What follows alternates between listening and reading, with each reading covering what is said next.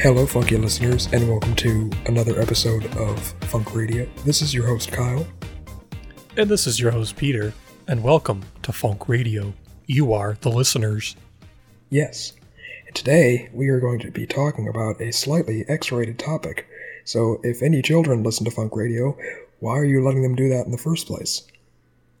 Let's not kid ourselves. Nobody listens to Funk Radio, not even the children. Our topic today, I don't know what spurred this. Basically, we're going to talk about a very famous quote-unquote incident that happened at the Super Bowl 17 years ago. Math is hard. 2004? Yes. I think we're talking about this just because it's a music-adjacent thing. It was something that happened at the Super Bowl halftime show, which, for those of you that aren't in the United States, the Super Bowl it's like the World Cup, but only for America. And instead of football, it's football. Good one. Yeah, and basically every year at halftime of the event, they have like a big concert, and it's always a big deal of like who's gonna, play at the concert that year, blah, blah, blah. In the 2004 Super Bowl, it was the Patriots versus the Panthers. Boo, Patriots. And the Patriots defeated the Panthers in that Super Bowl. Spoilers. But that's not important because no one cares about football. What we're here to talk about is the halftime show that happened in between the game, which featured the superstar talents of Janet Jackson and Justin Timberlake. And during a notable moment in the show, apparently we're saying apparently like it didn't happen, Justin Timberlake grabbed part of Janet Jackson's wardrobe, which consisted of this like leather, I don't know what you call it, corset, I guess, the thing that like they tighten or whatever, and I guess ripped away part of the, I don't know, like breastplate, I guess, exposing her bare breast, which was covered with a, I don't know what you call it, nipple ring thing? I guess so. Yeah. And because it happened during a live event that often usually goes uncensored, it was very scandalous. So, yes, because her bare breast was exposed during a live event viewed by probably hundreds of millions of people, I think it said 150 million people were watching at the time, which is probably over half of America. It's a lot of people to see your nipple at one synchronized moment. Right? That's probably like the only time that's ever happened in the history of mankind. This, what ended up being called Nipplegate, because everything has to... Oh yeah, in America, everything has the word gate after it, because in the 70s, there was a thing called the Watergate scandal, where the president was impeached for lying about spying on his... For showing his nipples. Oh my god, Jesus. Oh my god. Please don't make me think of Richard Nixon's nipples. Why? This is why nobody listens, by the way. I didn't know it was called Nipplegate. That's funny. Yeah. Everything in America has the word gate after it because of Watergate scandal, and we don't have any creativity in our journalistic system. The halftime show was sponsored by MTV, Music Television. And so the National Football League ended up excluding MTV from basically all future halftime shows because of that. So they basically got... Forever. Yeah, they got axed. In addition, the parent company of CBS, which aired the Super Bowl, their parent company Viacom, as well as its co-owned subsidiaries, which were MTV and Infinity Broadcasting, ended up enforcing a blacklist of Janet Jackson's singles and music videos from any of their radio formats or music channels worldwide. So basically... That's harsh. I know. Basically, because she popped out a boob, they basically blacklisted her from broadcast, like, after that. Good lord. The sad thing is a lot of people kind of contribute this to, like, this draconian sort of punishment against her is kind of like how she fell out of popular favor. Well, I'll be honest, I haven't heard anything about her since this happened. I was going to say, I know Janet Jackson was big in like the 90s, but I don't know what her popularity really was in 2004 because I was 14, didn't really listen to her. However, as a 14-year-old, like many 14-year-old boys, I did appreciate boobs, so that was nice to see on television. Was this before DVR? I will get to that. Trust me, I will get to that. Fair enough. Basically, yeah, the NFL banned MTV, and then the parent company of MTV banned Janet Jackson from all of their, media. And on top of that, the Federal Communications Commission, the FCC, which is a government agency that basically enforces broadcasting rules. I think we've shared some words about the FCC before on this show. Oh, yes. They ended up fining CBS for an indecency violation for a sum of $27,500, which they then increased to $325,000 because CBS has a lot of money. They eventually fined CBS a record $550,000 for the incident, which was actually ultimately voided by the 3rd District Court of Appeals in 2011. It's crazy that our culture is such that if you even, for a split second, show a breast, that it results in all of this. Well, not to get too much into the politics of it, but this happened in 2004, right around the time that there was an election, a re-election for George Bush, who was a Republican. So a lot of people think that this was kind of whipped up into a sort of political bludgeon to ignite the sensibilities of conservatives. The backlash against this did seem very heavy-handed, we'll say. It does seem very disproportionate to what happened. Yeah. So the incident ended up basically being ridiculed both in the U.S. and abroad. Some people actually said that it was a planned publicity stunt and that it wasn't when it happened, a lot of people ended up dubbing it what they called a, quote, wardrobe malfunction, which actually, I don't think that term had ever been used up to that point, and then that became like such a big buzzword that I think Webster actually put it like in the dictionary. That's where that originated from? That's interesting. Yeah, no one up until that point used the term wardrobe malfunction until her incident, and then it became like, I don't know, almost cliche to say it. So a lot of people basically said that, well, obviously Janet Jackson, Justin Timberlake, everyone at the time said that, it was an accident. A lot of people thought it was planned.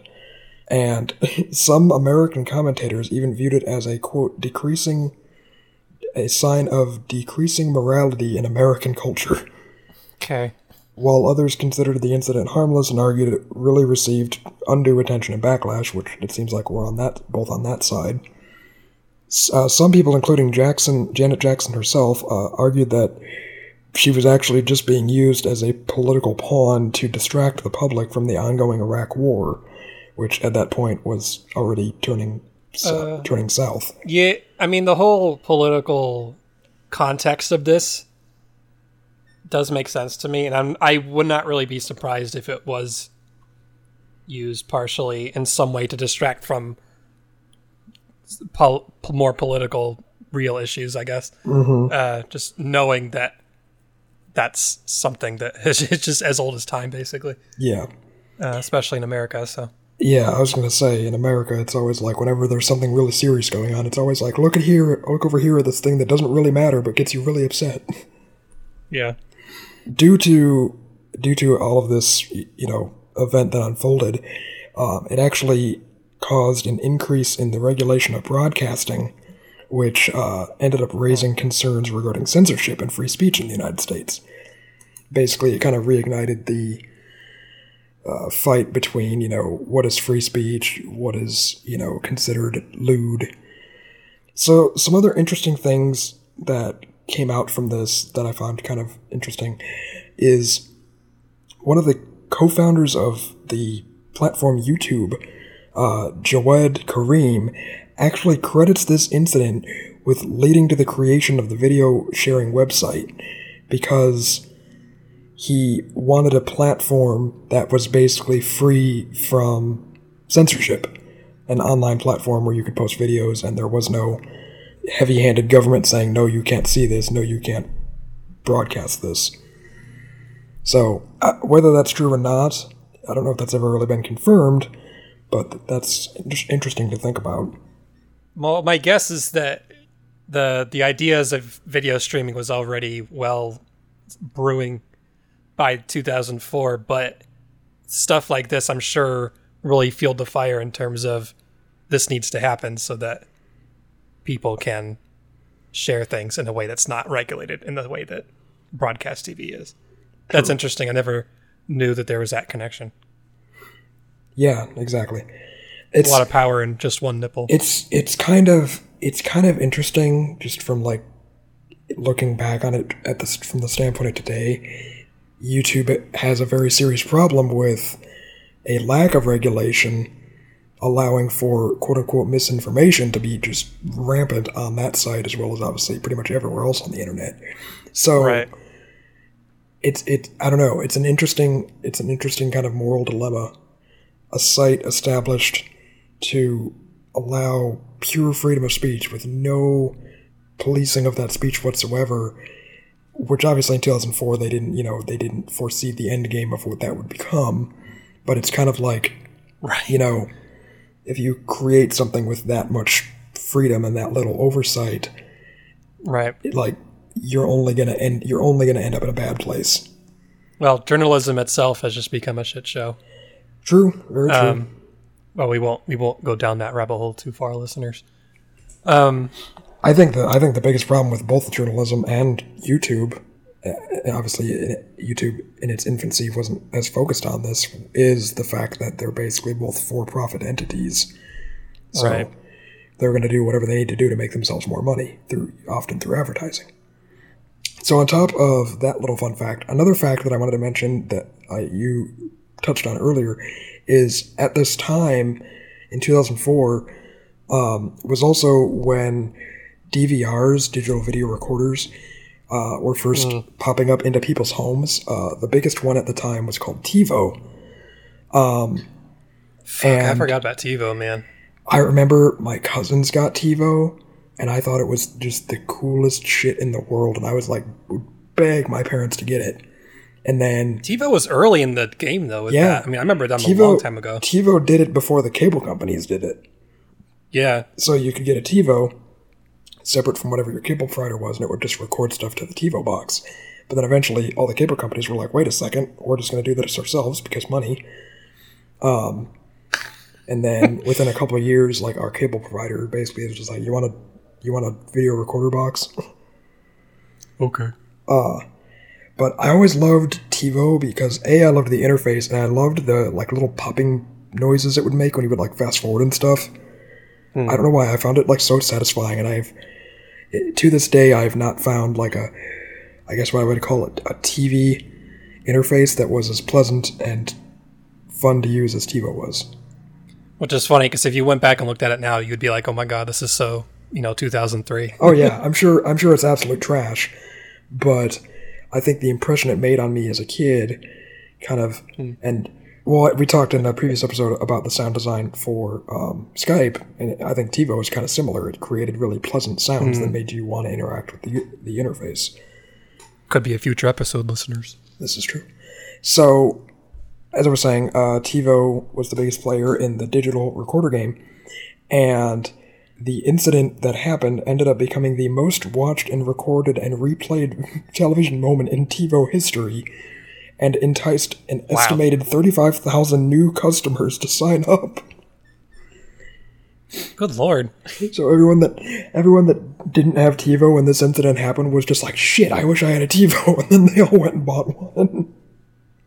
So that wasn't necessarily because they thought they could pause on the nipple. It was just like, oh, it would be cool to be able to do that. Pretty much. It was interesting. It was like, oh man, I wish I had TiVo during the nipple incident. I'm gonna get one in case something else like that happens again. Yeah. Maybe she'll reveal the other one. Yeah. As I mentioned before, the term wardrobe malfunction was coined as a result of the incident and was eventually added into Merriam-Webster's dictionary. So that's a thing. Interesting tidbit I found that makes the timing of this episode fairly well planned, even though it wasn't, was that in April 2021, so just 4 months ago, a celebrity stylist named Wayne Scott Lucas claimed that the entire event was actually pre-planned by Justin Timberlake, who sought to upstage his then ex-girlfriend, Britney Spears, who, prior to this, had an, I don't know if you remember, at the MTV Video Music Awards where she kissed Madonna on stage, which was also a whole nother scandal that, I think, the combination of that and then this nipple incident happening like months later basically sent like every mom over the age of like 30 like their head spinning, because it's like, what would somebody think of the children? So yeah, this famous stylist basically spilled the tea and said that the event was planned. He said that he was involved in conjuring up Janet Jackson's 2004 performance with Justin Timberlake, and it was recently revealed to this publication called Page Six that Timberlake, quote, insisted on doing something bigger than their performance. He wanted a reveal. Lucas went on to say that Timberlake wanted to, quote, outdo Britney Spears, Madonna, and Christina Aguilera, in particular their performance which involved that onstage kiss at the MTV Music Video Awards. He went on to say, quote, Janet was going to be in a rocha dress, and Justin was going to step on the back of her dress to reveal her butt in this pearl G-string. But that, quote, the outfit changed a couple of days before, and you saw the magic. Huh. So, basically... Which is funny, because if they had done the butt thing, it wouldn't have been nearly as big of a deal. I mean, in terms of the backlash. Yeah, I feel like for whatever reason, butts are more acceptable than boobs. Culturally, absolutely. I don't know why that is, but breasts are like completely off the table, but butts are usually fine. Because yeah, I mean, I even in like PG-13 movies, I've seen bare butts. I like this quote that says, "I wouldn't call it a wardrobe malfunction in a million years. It was the most functioning wardrobe in history," which I guess was by this Wayne Scott Lucas guy. Yeah, this Lucas guy basically said, you know, as a stylist, it did what it was intended to do. So he basically is saying, in so many words, that, you know, this whole event was planned. It was planned by Justin Timberlake as a way to upstage Britney Spears. I think it was successful in that goal. Yeah, this is this one guy saying it. I don't think Justin or Janet has corroborated that since then, and I know Janet in particular has basically denied it the entire time. Until we hear from one of them, I guess it's still, you know, quote-unquote just rumor, but this is the most authoritative person yet that has basically said, yeah, it was a whole planned event. Now, where do you stand on the it was planned or not thing? Because I have the video pulled up here on YouTube. Yeah, after looking at his hand movement, it doesn't seem like... What was he doing if he wasn't doing that? It looks extremely intentional. Yeah. Like, there's nothing about that looks accidental whatsoever. Because like you said, what else would he be doing? It's not like, oh, he brushed past her as they were dancing. Like, she's literally standing there and he's like wrapping his hand around, okay, I have it, now I'm going to pull it. If you kind of go frame by frame, you can even see his fingers kind of like maneuvering around it for like a half a second to kind of get a grip. Yeah. Well, and so she reacts in kind of like a, oh shit. But I mean, obviously, to me, that's a performance. He does not react whatsoever. He just pulls it and just stands there. It's not like, oh shit, I accidentally just showed her boob to the entire universe. Yeah, it's not like he's just like, oh shit, what did I do? He's just kind of like standing there like, titty. Yeah. Typical man. But yeah, I guess it's easy for us to say, oh, this was perfect, because we can go back and look at it frame by frame. I guess people had TiVo, so they could do the same thing. Nothing about this looks accidental whatsoever. No. Of course, our word is about as good as this stylist, but true. And that's this whole silly thing about the whole event. It's like, whether it was accidental or whether it was planned, what the hell does it matter? It's like somehow... Well, no, at the end it doesn't matter. By saying it's accidental, it I guess absolves them. But it's like, there's nothing to absolve them from. If it's a planned thing as part of a choreography that's meant to be shocking and scandalous, it's like, that's what it did what it intended to do. I don't think it intended to unleash like a political firestorm, but it's just kind of funny. Well, listeners, if you want to go look it up and go frame by frame, look it up on your TiVo. If you want to listen to us talk about it again, just go back to the beginning of this episode and click play again. So yeah, that's about all I got to say about this. Obviously, if this happened in 2021, I honestly don't think it would be the big deal it was back then. Obviously, as the culture moves to be more and more permissive, progressive, whatever you want to call it, over time, things like this become more passé. I think that, plus the fact that I don't really want to go down a huge rabbit hole with this, but I'll just make a short comment that our culture has become so much a big thing happens every day that it's like we kind of just forget about it within a couple of days anyway. So it's like, if this had happened today, I think it would have caused a big stir of some kind, but then 3 days later would be on to, something else. Yeah. Like, exactly. Oh, somebody said something on Twitter. Holy shit. It always makes me think of the line from The Incredibles where he's like, when everyone's super, no one is. It's kind of like when everything's a big deal, nothing is. If everybody shows their nipple, nobody does. I think that's the moral of this story. I think if everybody in the world just did it, it wouldn't become as big of a deal, because it's like, well, everyone's doing it now. Exactly. # free the nipple. This has been your fully clothed host, Kyle.